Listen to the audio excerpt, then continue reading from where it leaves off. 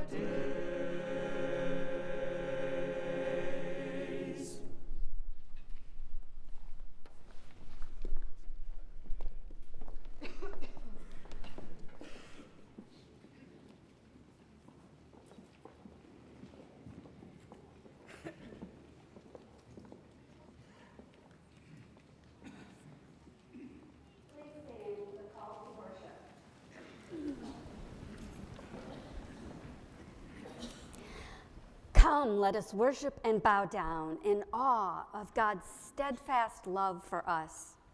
For God gives ear to our words. He listens to the sound of our cries.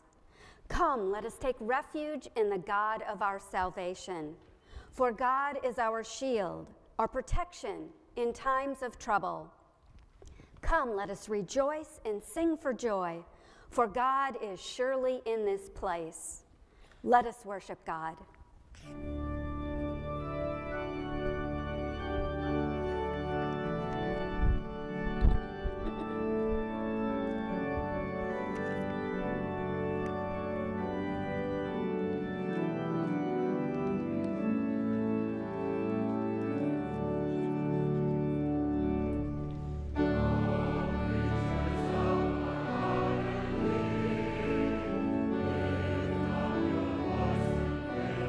Sing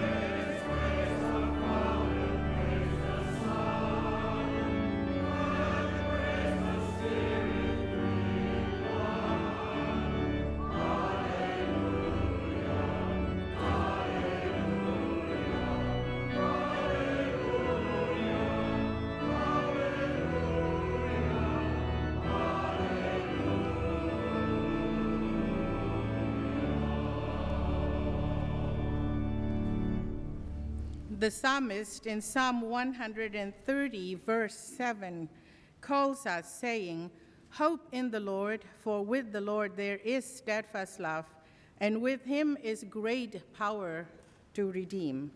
Trusting that love and power of our God, let us pray our confession together.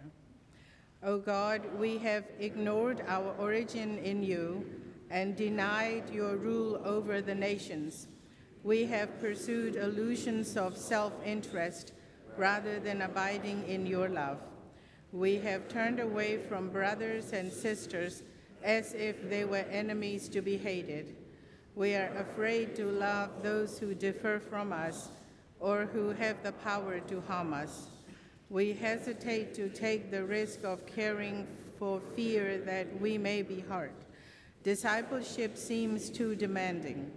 O God, release us from our fears and failures to trust your love and live bold with generosity. In Jesus' name, amen. We have prayed and waited upon the mercy of our God. In steadfast love and great power, God has forgiven us from all our sins and iniquities. Friends, believe the good news of the gospel.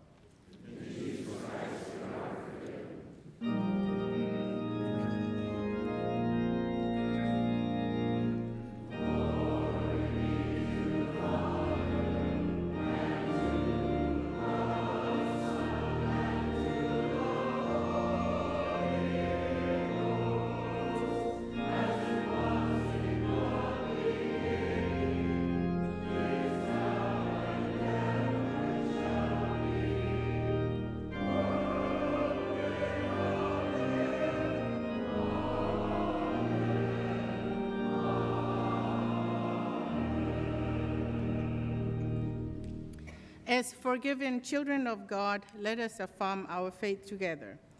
I believe in God, the Father Almighty, maker of heaven and earth, and in Jesus Christ, his only Son, our Lord, who was conceived by the Holy Ghost, born of the Virgin Mary, suffered under Pontius Pilate, was crucified, dead, and buried. He descended into hell. The third day he rose again from the dead. He ascended into heaven and sitteth on the right hand of God the Father Almighty. From thence he shall come to judge the quick and the dead. I believe in the Holy Ghost, the Holy Catholic Church, the communion of saints, the forgiveness of sins, the resurrection of the body, and the life everlasting. Amen. Let us now greet one another in Christ's name.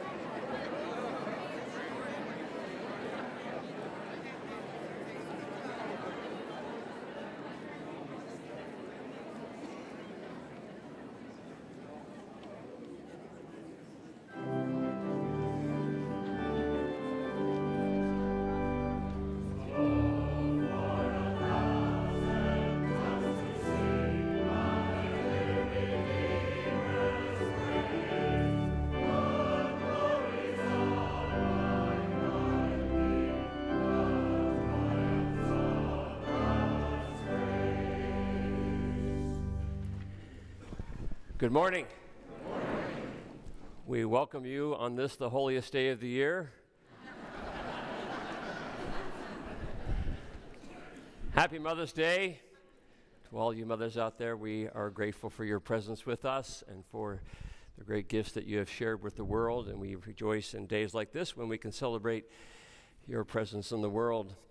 We are also grateful for your being with us this morning, wherever you have come from, and especially if you are visitors with us today. We are delighted that you're here and hope that you'll have the chance to fill out the friendship pad and pass those toward the neighbors that you have, and we hope that you'll have a chance to put name and face together and hopefully also carry on a conversation after our service today. We have great opportunities. May is a full month, strangely enough, for Church of the Palms, and lots of great things that are coming up that we would love to call your attention to. Our Palms Essential class is coming up on May the 13th. This is a chance to learn about the DNA of Church of the Palms and our mission of equipping disciples for the service of Christ. So we invite you to come and learn about that and how you can participate in that in so many different ways.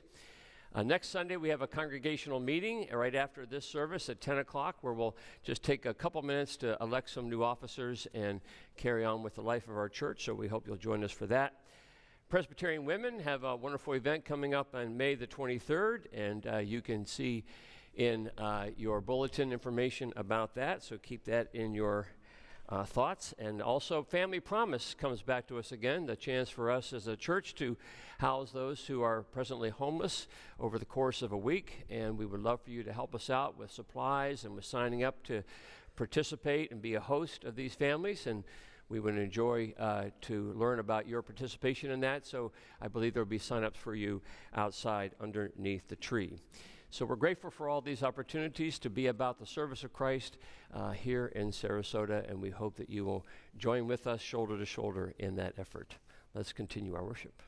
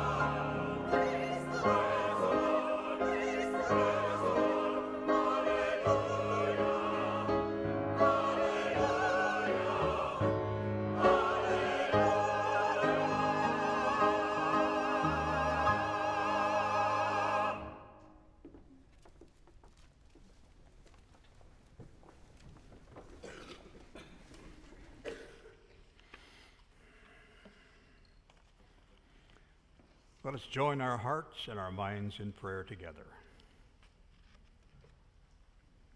God of life, God of love, we thank you for this new day, for all of the ways your steadfast love is made known to us, both in the great and in the small ways. We thank you for the blessings we receive from your hand this beautiful day in Southwest Florida. Your blessing of this wonderful church, its spirit and fellowship and care for one another. May we treasure these blessings each hour and each day, and may we find ways to pass them on, encouraging others of your love through a shared smile, a laugh, a helping hand, a hug, or a silent tear of understanding. On this day of celebrating your love, we give you thanks for those who have given us life. Though we may call you Father, we do not forget how often mothers embody your steadfast and relentless love. We praise you, O God, for your gift of motherly love, both gentle and fierce, both strong and humble, both kind and true. We take a moment to remember the blessings we receive from those who love but are now gone, and those whose presence still blesses our life. We pray for those in our congregation today whose mothers have died since this time last year and who feel grief on this day.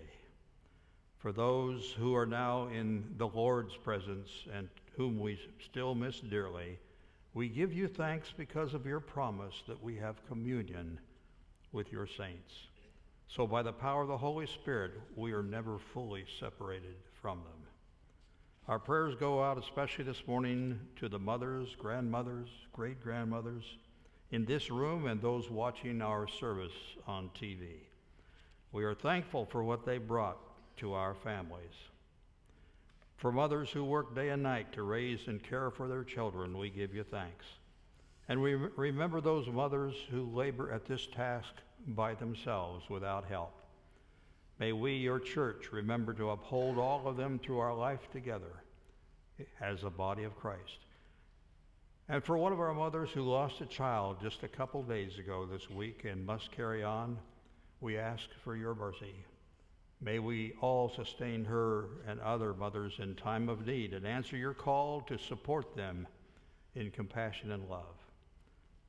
For those women who are new mothers and those who are expecting children but not quite mothers yet, we praise you, Lord, for the joy and anticipation of a new life. Grant that we never forget our duty to uphold these growing families, that in our shared life together we are your hands and feet and words of love and care. We also remember some who wanted to be mothers but could not, for which we pray an extra measure of your grace. We thank you for those who answer the call to nurture and care for others who are not even in their family. Thank you for their love and their compassion. And also, O Lord, we stand in solidarity this day with all the mothers around the world whose children have been killed from violence and died of hunger. Every mother who's been the victim of abuse, every woman who stands against a world that massacres her children in the name of war and God and dares to call it collateral damage. We lift to you their spirits and ask for an extra strength for them, even though we may never know them personally. Most of all, Lord, we thank you for being like a good mother to us, showering us with love and compassion and forgiveness and encouragement. We ask for your blessings on this day of our worship through Christ our Lord, and we join together in the prayer that you taught all of your children in all times and all places to pray. Our Father, who art in heaven, hallowed be thy name. Thy kingdom come, thy will be done, on earth as it is in heaven. Give us this day our daily bread, and forgive us our debts as we forgive our debtors. And lead us not into temptation, but deliver us from evil. For thine is the kingdom, and the power, and the glory forever. Amen. And now we ask our ushers to come forward to lead us in the giving of our tithes and offerings.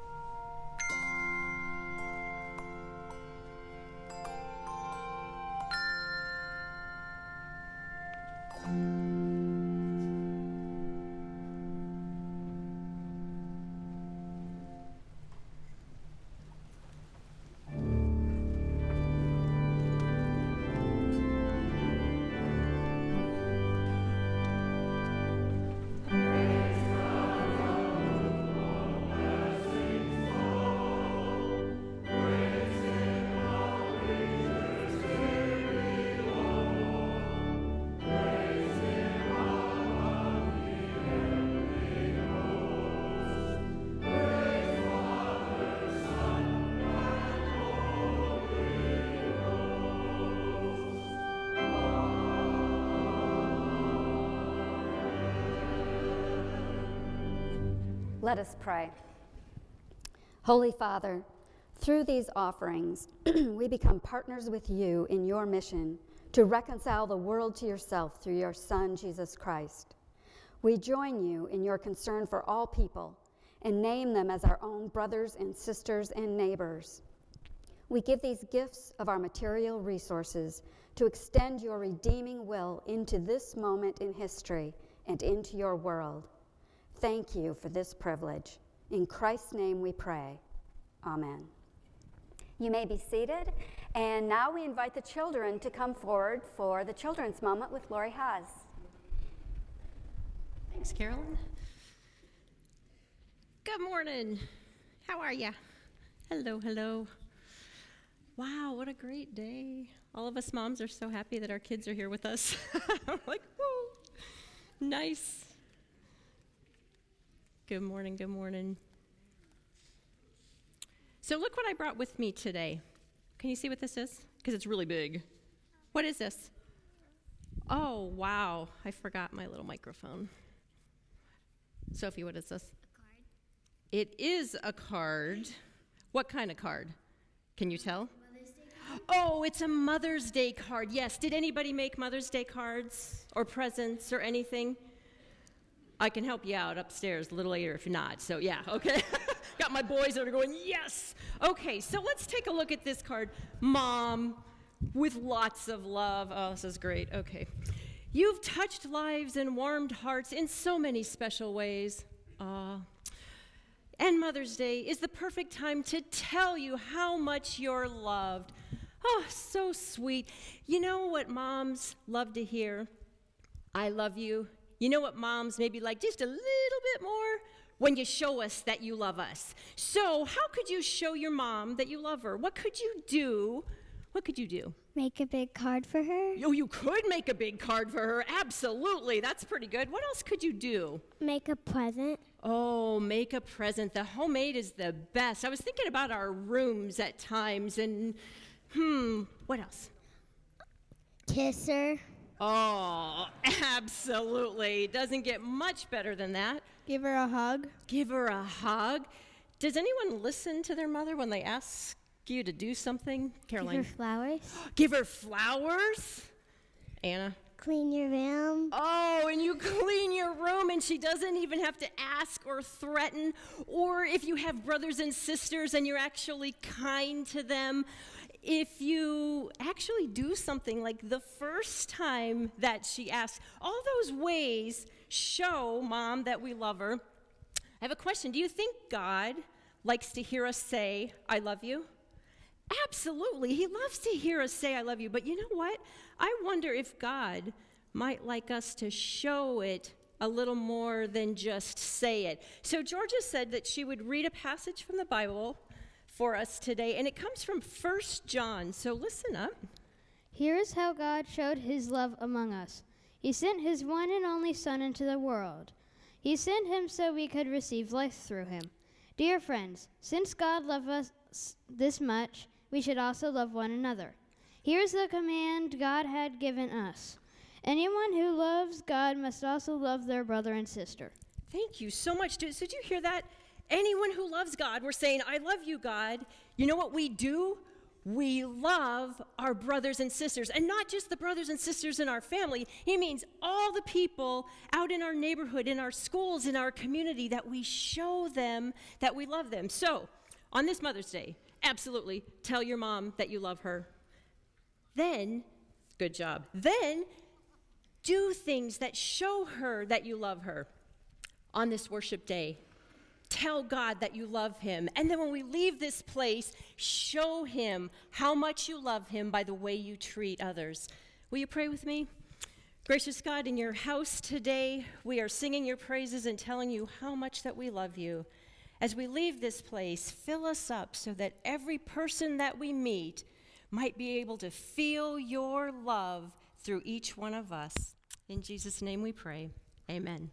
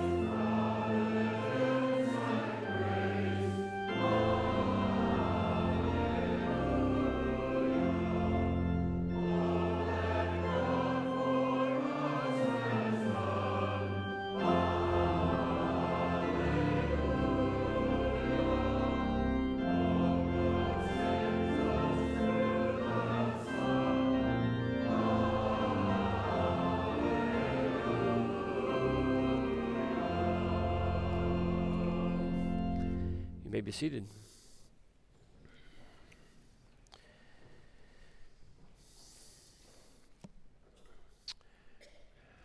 We are nearing the end of our great journey through God's story. If you recall, we began back in September in the book of Genesis, and we're making our way through this grand sweep of the story of God through the people of Israel and through the church. And we are grateful to be now in the book of Romans, the letter of Paul to the Romans, to find within this great story of God's unfolding love the message that comes to us from the Apostle Paul as we wonder about the power of the cross. So with that in mind, let us attend to the Word of God, read first from the book of Job, the 38th chapter, and then Romans chapter 5. Hear the Word of God.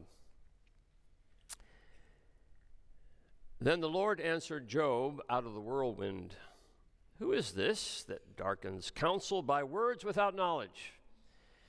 Gird up your loins like a man, and I will question you, and you shall declare to me. Where were you when I laid the foundation of the earth? Tell me if you have understanding. Who determines its measurements? Surely you know. Or who stretched the line upon it? On what were its bases sunk, and who laid its cornerstone? When the morning stars sang together, and all the heavenly beings shouted for joy." Then from Romans chapter 5, verses 1 through 11. Paul writes and says, "Therefore, since we are justified by faith, we have peace with God through our Lord Jesus Christ, through whom we have obtained access to this grace in which we stand, and we boast in our hope and sharing the glory of God. And not only that, but we also boast in our sufferings, knowing that suffering produces endurance, and endurance produces character, and character produces hope. And hope does not disappoint us, because God's love has been poured into our hearts through the Holy Spirit that has been given to us. For while we were still weak, at the right time, Christ died for the ungodly. Indeed, rarely will anyone die for a righteous person, though perhaps for a good person someone might actually dare to die. But God proves his love for us in that while we were yet sinners, Christ died for us. Much more surely then, now that we have been justified by his blood, will we be saved through him from the wrath of God. For if while we were enemies, we were reconciled to God through the death of his Son, much more surely, having been reconciled, we will be saved by his life. But more than that, we even boast in God through our Lord Jesus Christ, through whom we have now received reconciliation." This is the word of the Lord. Let us pray. By your grace and through your mercy, we pray, O Lord, that you allow these words to come to point to the word just read and to the Word made flesh in Jesus the Christ, for we pray this in his name. Amen. Each day when I walk into my office and sit down at my desk, I stare across the room and see this painting. Painted by Claude Monet, it is entitled Wild Poppies at Argenteuil. It is close to being my most favorite painting in all the world, and it's a painting that I'm happy to have greet me in the morning for so many reasons. Impressionism itself captures me like no other school of painting, dabs of color meticulously aligned to form an impression of a scene as opposed to the hard lines of realism. Life, I believe, is better lived with soft edges rather than sharp corners. The blue sky and billowy clouds make me think of a bright day. The pastoral scene calms me. The stroll of mothers and their children in the foreground and background slow me. The red poppies remind me of the lilies of the field of which Jesus spoke when he said, "They neither toil nor spin, yet I tell you, even Solomon in all his glory was not clothed like one of these." And then perhaps most of all, I love this painting because mother and child remind me of my wife and daughter, the two most important people in my life. Though when I researched the painting, I discovered that this was likely mother and son whom he was painting. But for me, it's wife and daughter. Now, this little detail I just mentioned about mother and son or mother and daughter leads me to the point of why I am showing you this painting. When Monet finished this painting sometime in the early 1870s, he did just that. He finished it. He stopped working on it. He framed it in 1874 and exhibited it. He put it on display as one of the inaugural works of the School of Impressionism. It was there now for the art world either to like or to not like, but most certainly not to change. It could end up either on the scrap heap of history or it could end up in the Musée d'Orsay in Paris. Regardless, it was a finished work. If there was a little boy in the foreground, well, then that's a little boy in the foreground, and it's not given me to change it. It is what it is. This is the amazing thing about art. Once it is finished, it is finished. It's not up for edit. It can most certainly be interpreted and reviewed, but it's not to be changed. Any attempt to improve it or to change it eliminates it. It ceases then to be what it is. It becomes then more about you and less about the Creator. Imagine some of the famous paintings of history. Da Vinci's Mona Lisa. Imagine suggesting some changes to improve her smile. Or The Starry Night by Vincent van Gogh, thinking that maybe we should make those stars a little smaller so that they appear more realistic. Or Edvard Munch's The Scream. Was it really? Who is that really? A person? A ghost? Needs more definition. Girl with a Pearl Earring by Johannes Vermeer. Any touch up on that you might suggest? Or American Gothic or Whistler's Mother. What would we tell Grant Wood and James McNeill Whistler about their paintings? And then, of course, there's The Last Supper by Da Vinci and the creation of Adam on the ceiling of the Sistine Chapel by Michelangelo. So what would we tell Michelangelo if we had some ideas on the improvement of his painting? What if we thought those fingers should be touching? Or that we didn't like the stereotyping of God as an old man? What if we scaled some scaffolding and took our palette and brush and made some revisions? It would be what? To take away the entire thing.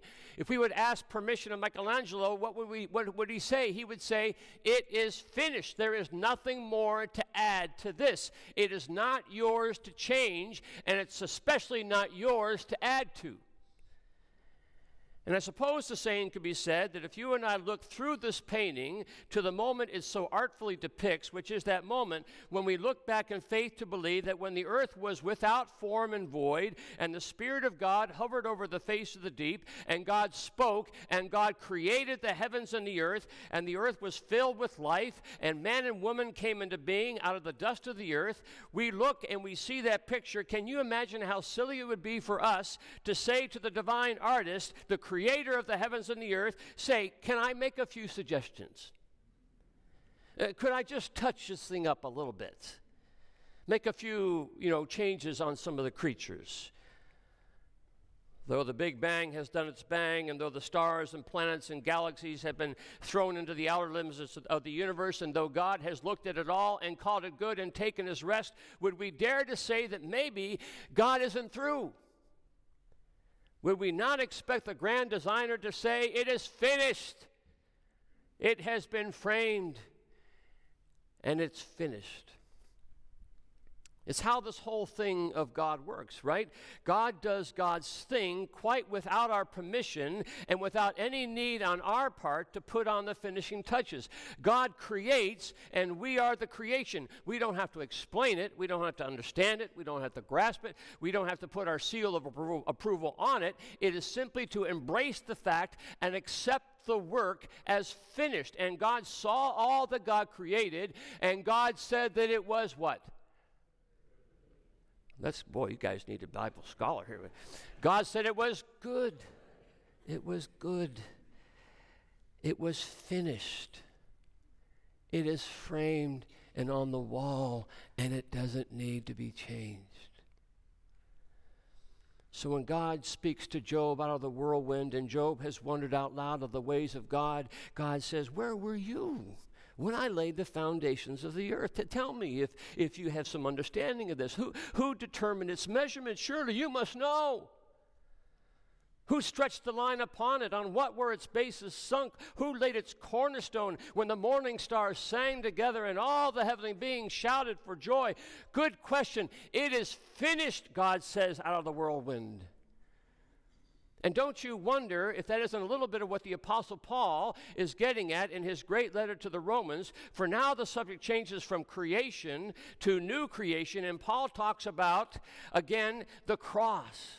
Because for Paul, this is the picture. This is the painting that God would always draw for us, that while we were yet sinners, at the right time, God died for the ungodly. God proves his love for us, and that while we were yet sinners, Christ died for us. While we were enemies, Paul says, while we had no interest in what God would have for us, we were reconciled to God through the death of his Son. So having been reconciled, we will be saved through him.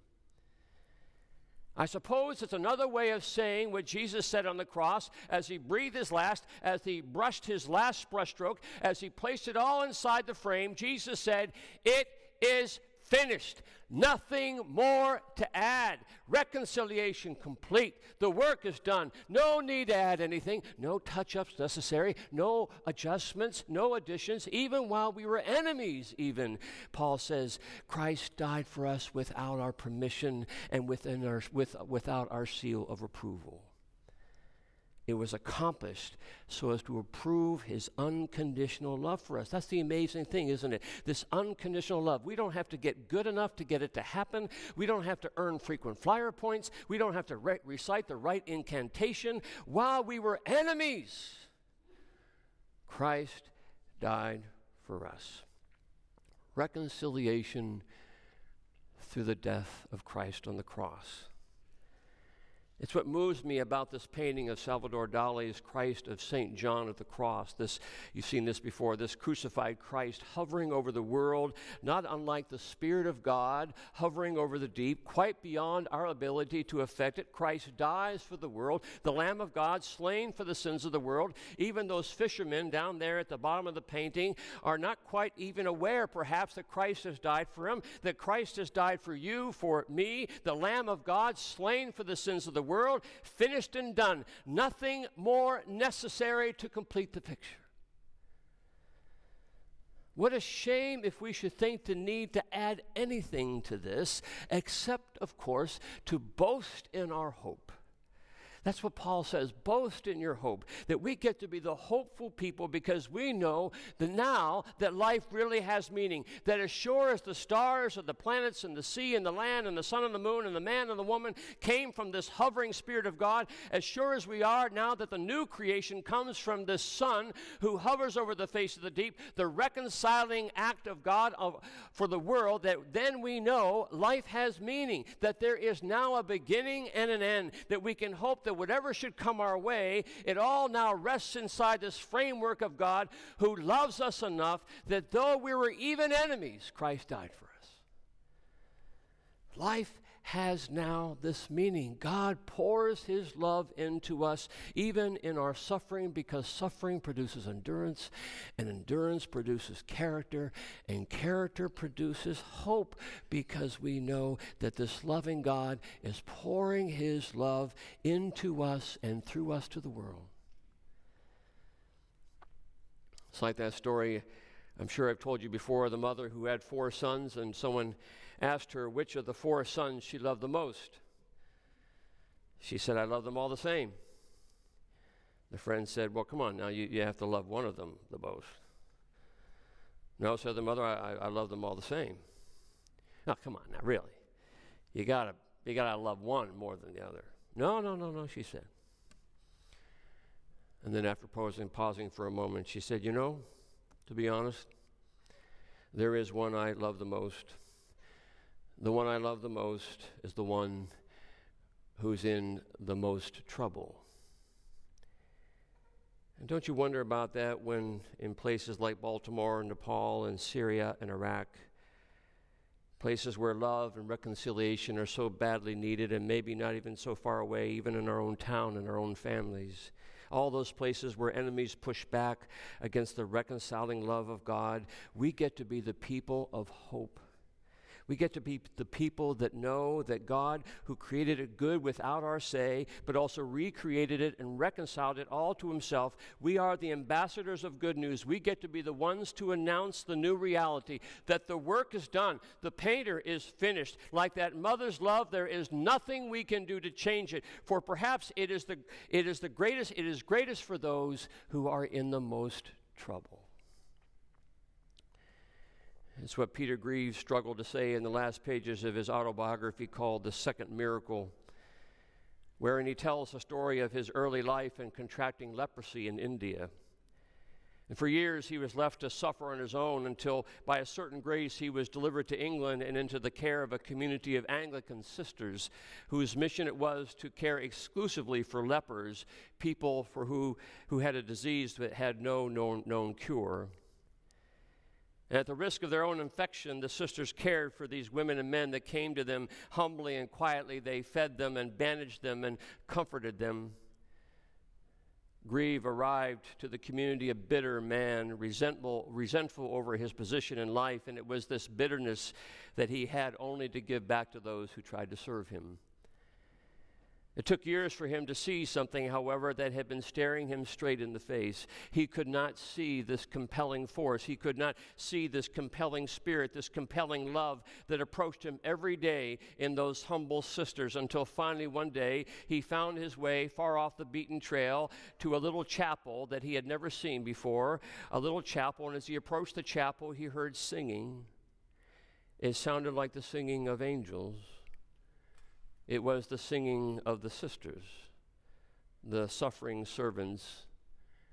And he slipped his way into the back of the chapel, and there they were, worshiping the Creator and the Reconciler. And on the wall, he saw a list of names, those for whom they were praying. And on the list was his name. His name. They were praying for him. They had always been praying for him. They had always been serving him. They had always been bandaging his wounds while he was so bitter, while he was yet a sinner, while he was yet an enemy. While he was yet a bitter man, Christ had already died. The work was finished, and all that was left to do was accept it. Accepting acceptance is what Paul Tillich called it. Is it time for you, again or for the first time, to accept the acceptance? The painting is done.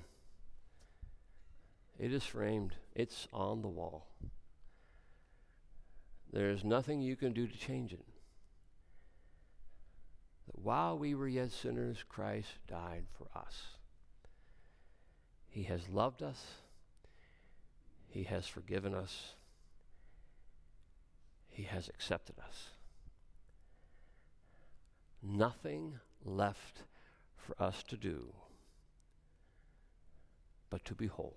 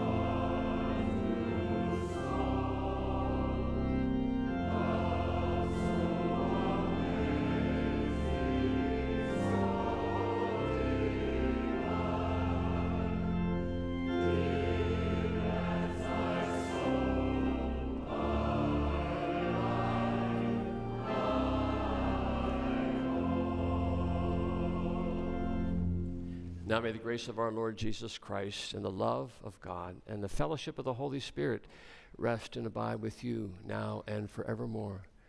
Amen.